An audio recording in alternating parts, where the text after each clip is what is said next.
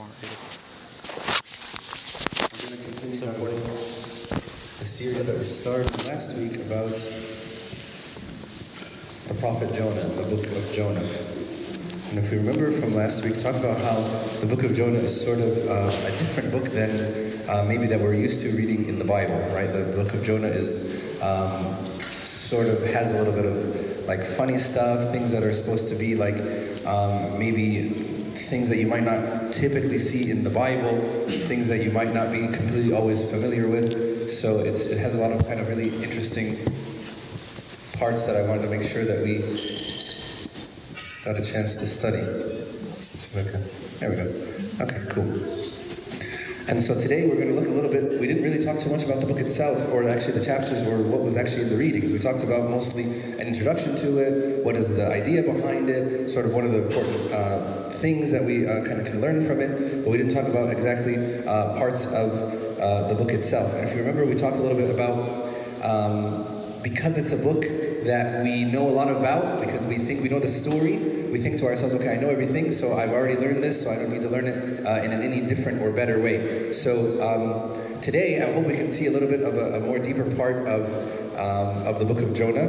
And we talked about last week how the book is sort of, everything is upside down, right? The good guys are actually the bad guys are actually the good guys, and nobody is really kind of behaving according to their stereotype. And all of this is sort of aimed at critiquing the worst tendencies that we have in our hearts and our minds, things like judgmentalism, things like pride. And we're going to see actually this week, Jonah is suffering from spiritual apathy. Okay, so we're going to talk about spiritual apathy. So this chapter is all about either being asleep or like kind of dozing off in my spiritual life. Okay? Those of you that drive, have you ever, you're on your morning commute and you're driving somewhere that you drive all the time, and you kind of like get to your destination and you think to yourself, I can't remember what the last 10 minutes were like. I don't remember the things that I was doing, I don't remember the roads, I don't remember the sign, but here I am at the place that I'm at. It's a pretty common thing that happens to us because like our human body gets so like used to routine and things like that. And so it's really kind of amazing and a little bit scary that you were driving and going maybe 50 miles an hour and there was pedestrians and animals and bicycles, and you don't even know what's going on. You can't even remember kind of the direction that you went, but you're at your destination. So I think that's something that we can sort of all relate to, and that's not even just actually with cars, right? We have that also kind of in our lives. Like sometimes when we are maybe doing anything that's sort of really routine, right? If I'm like maybe doing laundry or doing the dishes, all of a sudden I'm doing them, and they say, "Wow, I didn't realize I finished." And you don't realize kind of what happened, because it's just something that you just don't think a lot about. And unfortunately, this is not just about how some of us maybe do our chores or how about some of us drive. It actually goes a little bit deeper than that. And this is the kind of dynamic that Jonah is experiencing in chapter 1. Okay, and this is what he's talking about, the book of Jonah is exposing for us.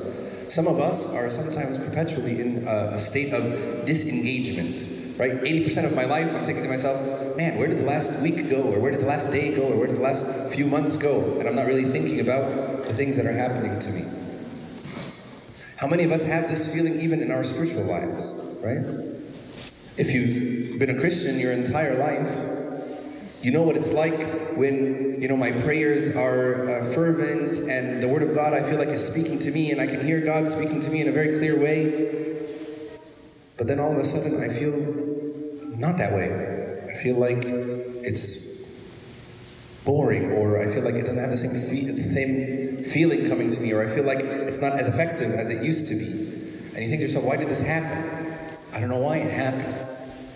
There's lots of reasons why it happens. So sometimes it's sort of seasons in our life, right? I'm taken up by certain things, certain events, things that are happening to me. Maybe my life happens to be extra busy with certain things that are going on. But there's something real that's sort of been lost when I don't see any sort of vitality in my connection with Christ.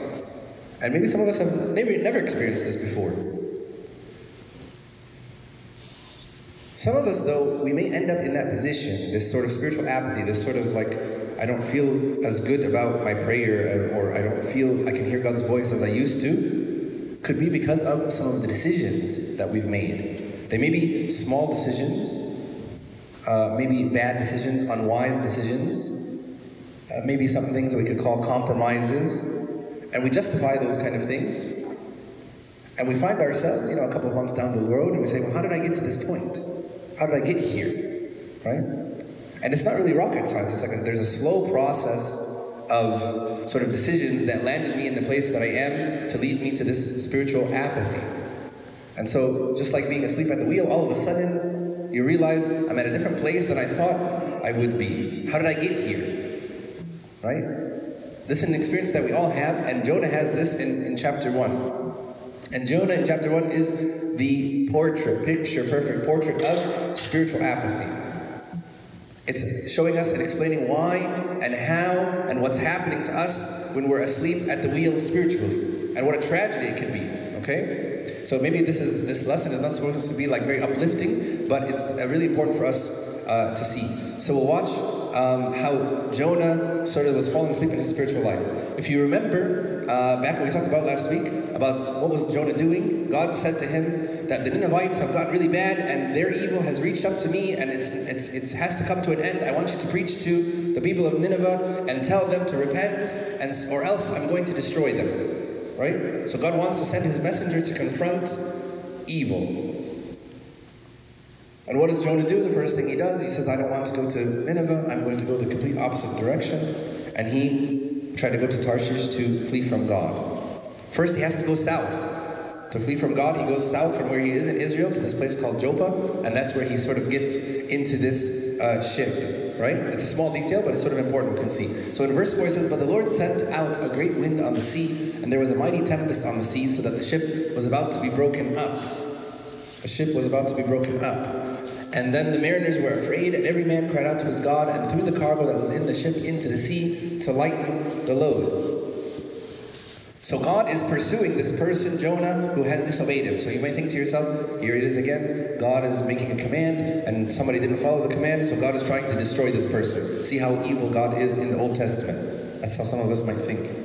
Right? But that's not actually what's going on. Remember the bigger picture. Why does God want to send Jonah to Nineveh? So that he can bring repentance. So that they can find forgiveness, so that they can be rescued from their sin. It's God's mission to reach out to the people of Nineveh. And so he's pursuing Jonah out of love.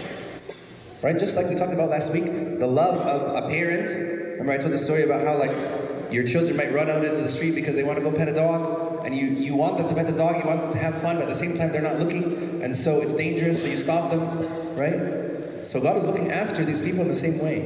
This is not sort of an angry and volatile God trying to squash the person, right? He's trying to look out for their benefit. So look, how did the sailors react when they see the storm and they see things going on? The mariners were afraid. Every man cried out to his God and threw the cargo that was in the ship into the sea to lighten the load. So God, in his love towards Jonah, is pursuing this disobedient prophet. And the sailors, look what the sailors are doing. Are the sailors asleep? No, the sailors aren't asleep. What are they doing? They're afraid, and every man is crying out to his own God, right? And they're throwing their cargo. That's, by the way, that's the whole reason that they're on the ship, right? To ship things from one place to another. They're throwing out all their cargo. They're throwing out everything they have, and they're afraid, and they're praying to whoever they can think will answer them. First of all, they're alert enough to realize this is not a normal storm, right? They realize this is not a normal storm. Something is going on. That's why every person is afraid and every man is crying out to their God. If they're sailors, they're used to having storms, right? Pretty common thing. But now they feel, okay, I need to do something different. This is special. This is something important. So I'm going to pray. I'm going to throw all this cargo, and I'm very afraid. And you can imagine, because they're sort of polytheistic, that everyone is like, okay, I'll pray to my God, you pray to your God, and they're all praying to every God just to see if one of them will hopefully hear them so that they can be sort of saved from the issue that is going on, right? What is Jonah doing during this time? What is Jonah doing? Jonah's asleep, right? Jonah is asleep. It says, but Jonah had gone down to the lower parts of the ship, had laid down, and was fast asleep. You remember, like I was saying in the beginning, the author of the book is trying to give us sort of a visual. He was in Israel, in the northern part of Israel, and he went down to go to Joppa.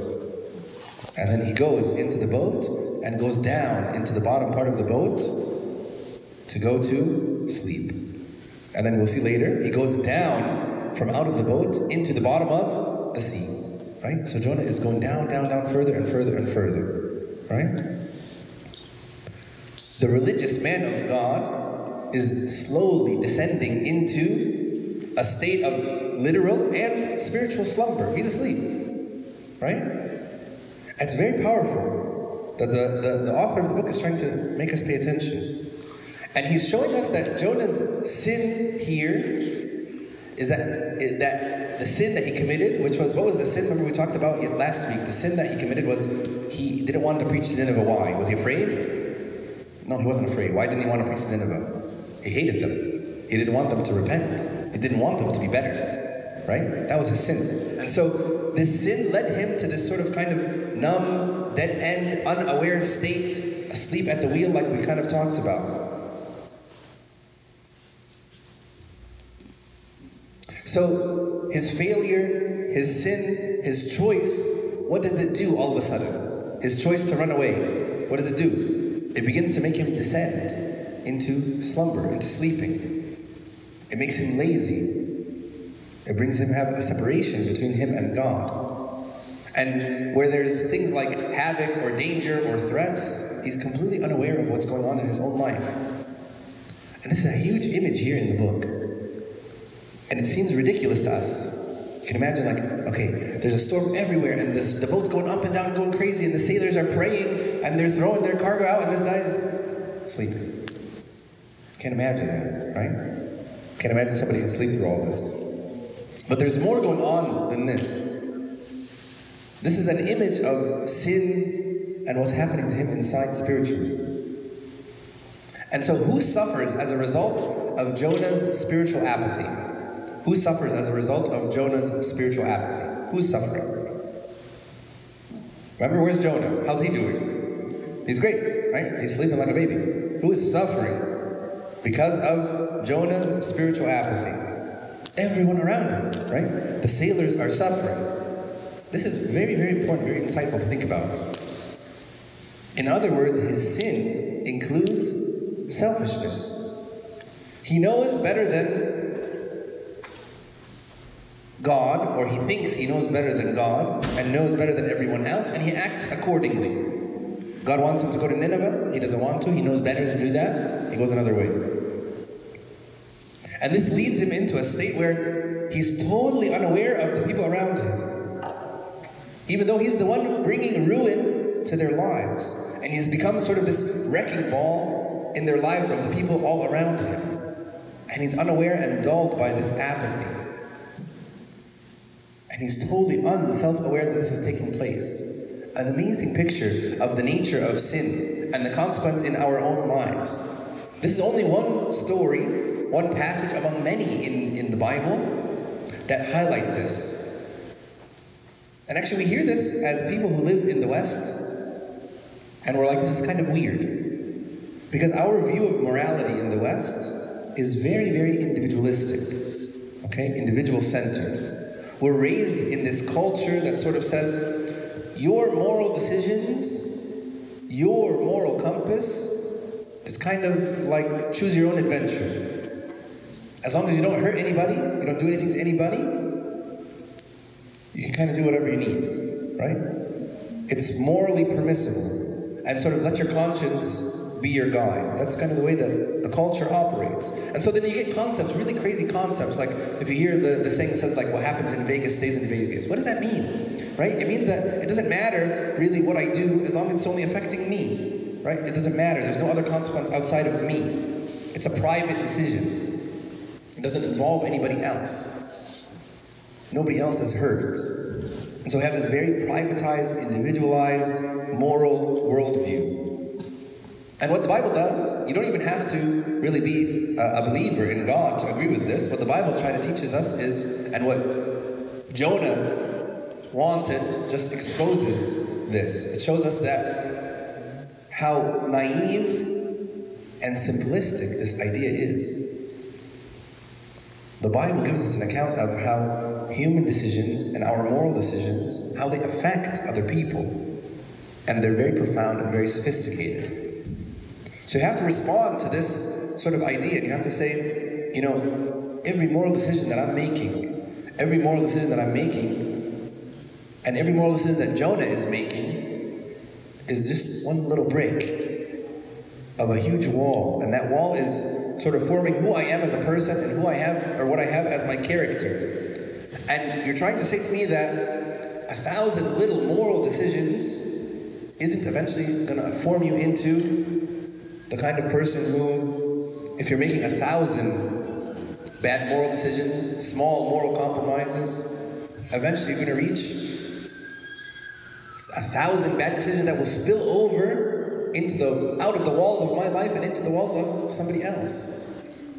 It's naive for us to think that our own decisions only affect me. Our lives are much more interconnected than that. And you can see this. So what Jonah wanted, and is trying to tell us, is that Jonah's decisions are not just his own decisions.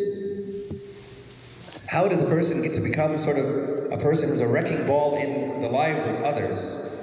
Is because he's so checked out. He's so self-absorbed. He's not even aware that he is the source of ruin in other people's stories.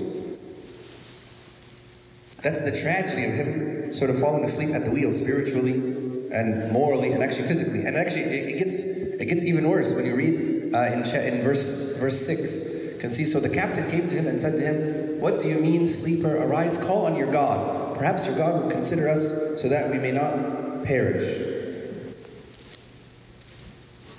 Perhaps your God will consider us so that we may not perish. He's saying, I hope, because the captain is saying what?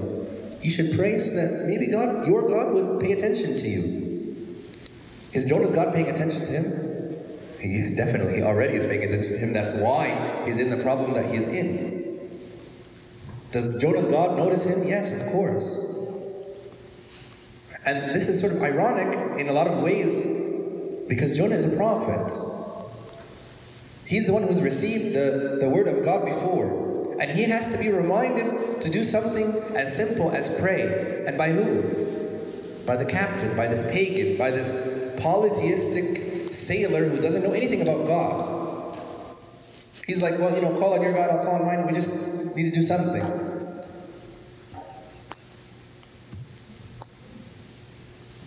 So we can see the sailors, they say, and they said to one another, "Come, let us cast lots, that we may know for whose cause this trouble has come upon us." So they cast lots, and the lot fell on Jonah. Then they said to him, "Please tell us, for whose cause is this trouble upon us? What is your occupation? Where do you come from? What is your country? And what of people are you?" So he said to them, "I am a Hebrew, and I fear the Lord, the God of heaven, who made the sea and the dry land." So people are confused. They don't know why this is happening, and they decide, okay, we're going to cast lots to figure out. Maybe there's an unknown God, and he's going to reveal to us what's going on. And it works. They cast lots, and who wins or loses the lot or the lottery? Jonah. So they ask him, tell us your story. Tell us what's going on. What kind of work do you do? Which is funny. It's like, why does he ask him, what do you do for a living? What does that have to do with anything? But they're just trying to kind of sort of find an answer. They're so alert and aware to what's happening. Where's your country? What people are you from? And what is his answer? Look what he says. "I am a Hebrew, and I fear the Lord, the God of heaven, who made the sea and the dry land." Remember when I said before last week, when I said that this story or this book in the Bible has like satire, it's supposed to be there's like funny things in it? This is a joke. When Jonah says, "I'm a Hebrew and I fear the Lord," does Jonah fear the Lord? No, Jonah doesn't fear the Lord. He says, "I'm a Hebrew and I fear the Lord," but he doesn't fear the Lord at all, right? You don't fear God. If you really feared God, you wouldn't be asleep, right? This is sort of the height of religious hypocrisy. If you feared him, you wouldn't have run away. You don't fear him at all. So then we read this and we think to ourselves, I cannot believe Jonah, right? I can't believe anybody would actually behave in this way. I'm sure that I would never behave this way. And then that minute when we say, I'm sure I will never behave in this way, that's when you fell into the trap of the story, exactly what the point of the events of this book in the Bible is about for us. So I think to myself, I've never had a contradiction between what I say I believe and how I actually live. Are we really superior to Jonah? I'm a Hebrew and I fear the Lord. He's lying, right? He doesn't fear the Lord. And we think to ourselves, man, why does he talk like that? But how often do I say, I'm a Christian, and I don't act in that way at all? Then the men were exceedingly afraid and said to him, why have you done this? For the men knew that he fled from the presence of the Lord because he had told them. So they were terrified. They were very afraid. And they asked, oh my goodness, I can't believe what you did.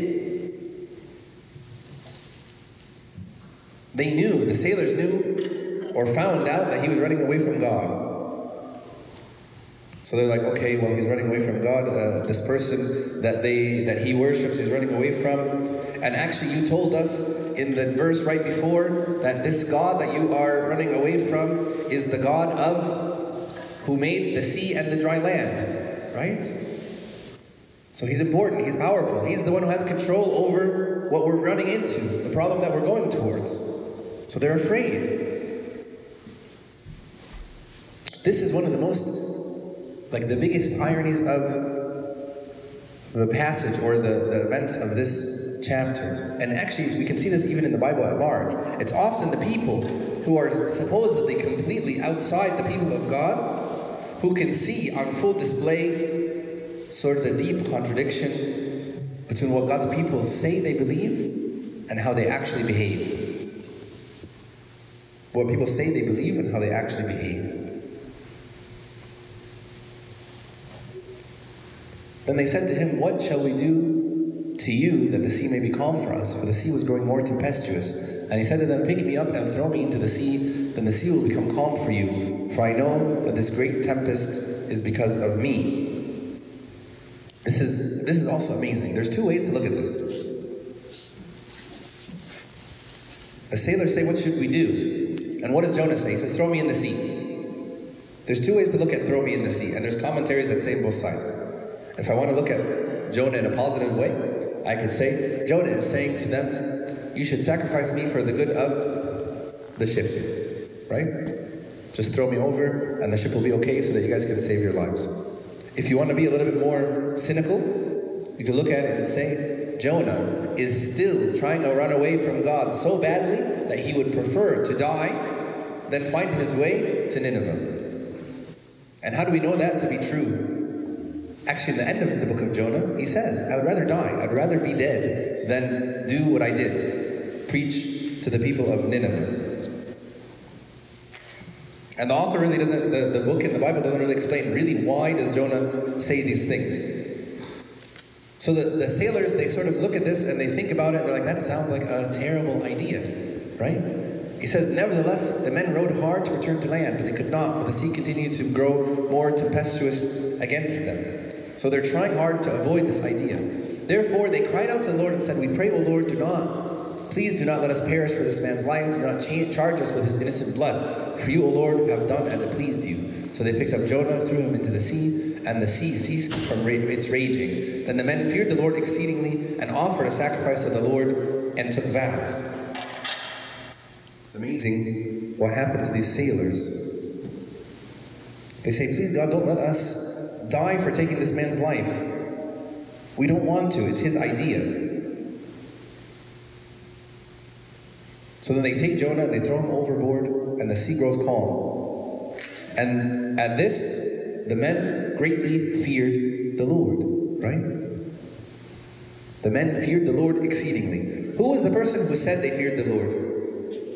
Jonah, right? He said, I'm a Hebrew who fears the Lord.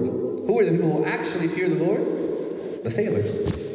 The sailors are the ones who actually fear the Lord. And then what did they do after they feared the Lord? I offered a sacrifice to the Lord and took vows.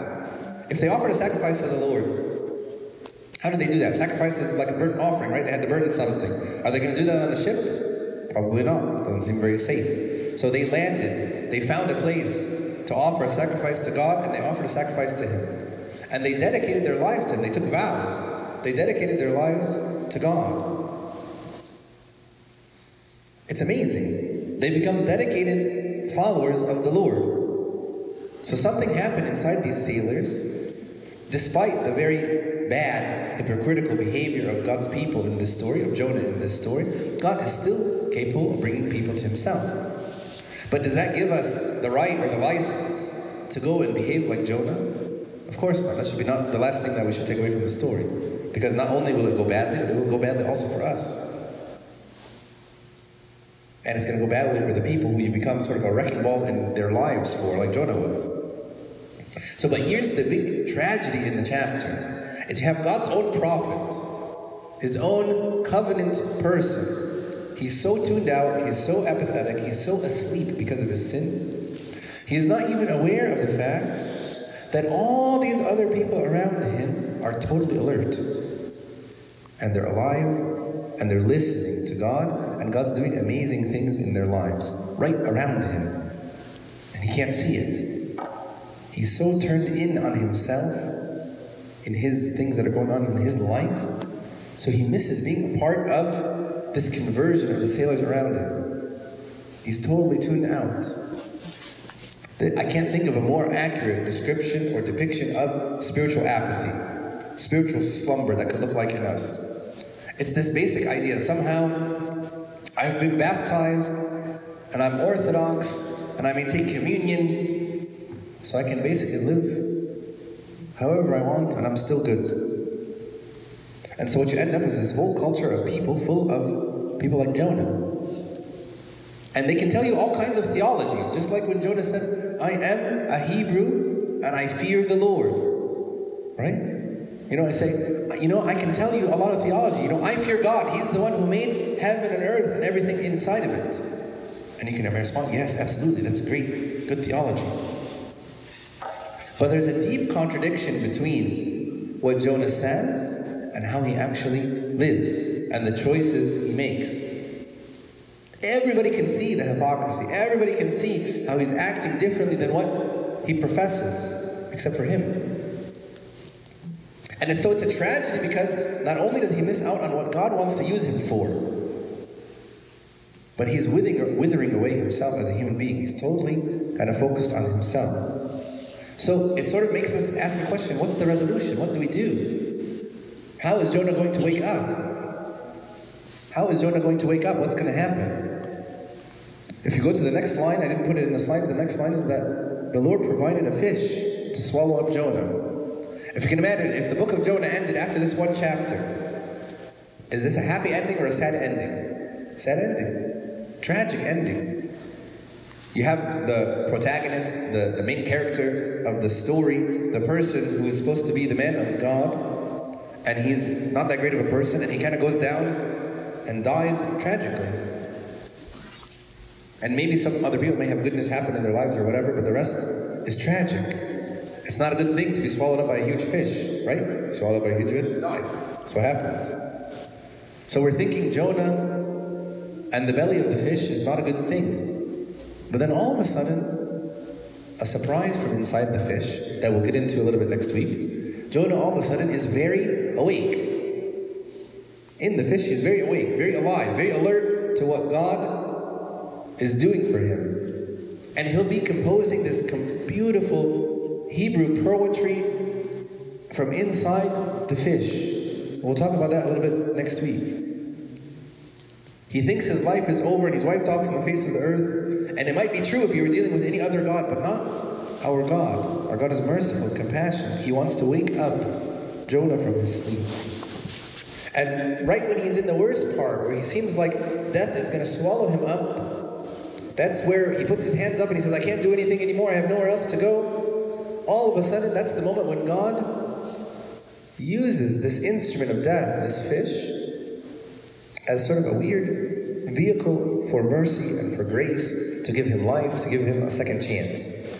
So now you're starting to see some of the parables, the parallels between Jonah and the message of the gospel. Can you see why our Lord Jesus Christ, he talked about this moment in the story to describe himself in Matthew chapter 12. Right? The Jewish leaders are talking to him. He says, show us a sign. Who do you think you are? You think you're the Messiah? And our Lord Jesus Christ, he says, I'm not going to give you any sign except the sign of Jonah. You're like, okay, wow, what does that mean? Why does he say that? Just like Jonah. Is he going to be swallowed up by a fish? 3 days, 3 nights? So he says, I'm going to be in the grave 3 days, 3 nights, and I'm going to die. So our Lord Jesus Christ sees this moment of God sort of trapping his people in death because of their sin and rebellion. The moment that they can't go further and get any worse, they couldn't possibly get any worse, our Lord Jesus Christ meets them right there. And as we're going to see like next week, pushes them to repentance. And all of a sudden this moment of death has turned into new life. A chance for a new beginning. And our Lord Jesus Christ says, yes, that's what I'm going to do. So our Lord Jesus Christ lives as sort of an anti-type of Jonah. He's the very opposite of Jonah. He was completely, if Jonah was completely self-centered, our Lord Jesus Christ was completely others-centered, self-giving, aware of the people around him and their world. He is God becoming human to be the kind of human that you and I couldn't be. And what happens? We murder him collectively as a human race. We're responsible for this world being the way that it is. And so our Lord Jesus Christ absorbs or takes all of this into himself. He takes all of our sin, all of our apathy, and all of the ruin that it causes in the world, and he takes it for us. And somehow, strangely, the death of our Lord Jesus Christ becomes the thing that turns upside down and becomes a vehicle for life. In his love, God conquers our sin. He conquers death itself. And in our Lord Jesus Christ's resurrection, we grab onto him, and we can actually experience the resurrection and this second chance with him. And all of a sudden, like Jonah when he's in the whale, he realizes, I was supposed to be dead, and now I'm alive. So my life doesn't belong to me anymore, it belongs to God. And it's the same thing. Christ is saying, I gave you new life. So that new life doesn't belong to you anymore. It belongs to God. So how does Jonah end up waking up spiritually? What does it take to wake up Jonah spiritually? Actually, this is not the right question. Jonah doesn't do anything to wake up spiritually. Something is done to him for him to wake up. All he does is he sits at the bottom of the sea, reflecting on 1,000 decisions that made him this sort of hypocritical man, and he throws up his hands and he says, you know what, I give up. I've made my life a complete mess. And right at the moment where he feels like he is about to meet his own death, that becomes the place where God meets him and gives him a second chance at life. So Jonah doesn't necessarily do anything to wake up. God's mercy happens to him. He puts him in the position to be woken up. And he becomes awake, maybe for the first time in this book. If we are living our Orthodox faith correctly, we are supposed to be a community of people that are trying to wake up to the fact that God has done something special for us. To recognize that I'm helpless. And God can still work with this helplessness. This is what happened with Jonah. He sort of just throws his hands up and gives up. Many of us, we see ourselves in different moments of the story of Jonah. Maybe in the contradiction between what we say and what we actually do. The way that we may be aware of it or maybe not aware of it. But we are sort of wrecking balls in the lives of the people around us. And we may be totally ignorant of this fact. And so this is what it means. It's just sort of the person, Jonah, is finally coming to God and he's saying, I'm asleep. I've been asleep. I haven't been paying attention. I don't know what to do. I know that I've messed up. But now I'm coming to you in repentance. And we'll see next week what that repentance looks like. But for now, I should think to myself to pray earnestly for God to wake me up, to open my eyes, for us to get outside of our own heads, to realize what we've done with our lives, that realize that maybe those one brick by brick of those 1,000 small decisions and small compromises have begun maybe to affect me, begun maybe to affect those around me. Maybe I've become selfish. Maybe I've become self-centered, thinking only about the things in my life. This is what happened to Jonah. But God is working to wake you up the same way that He worked to wake Jonah up. We just have to be aware. So we ask this prayer that God can open our eyes like He opened the eyes of Jonah, and glory be to God forever and ever. Amen.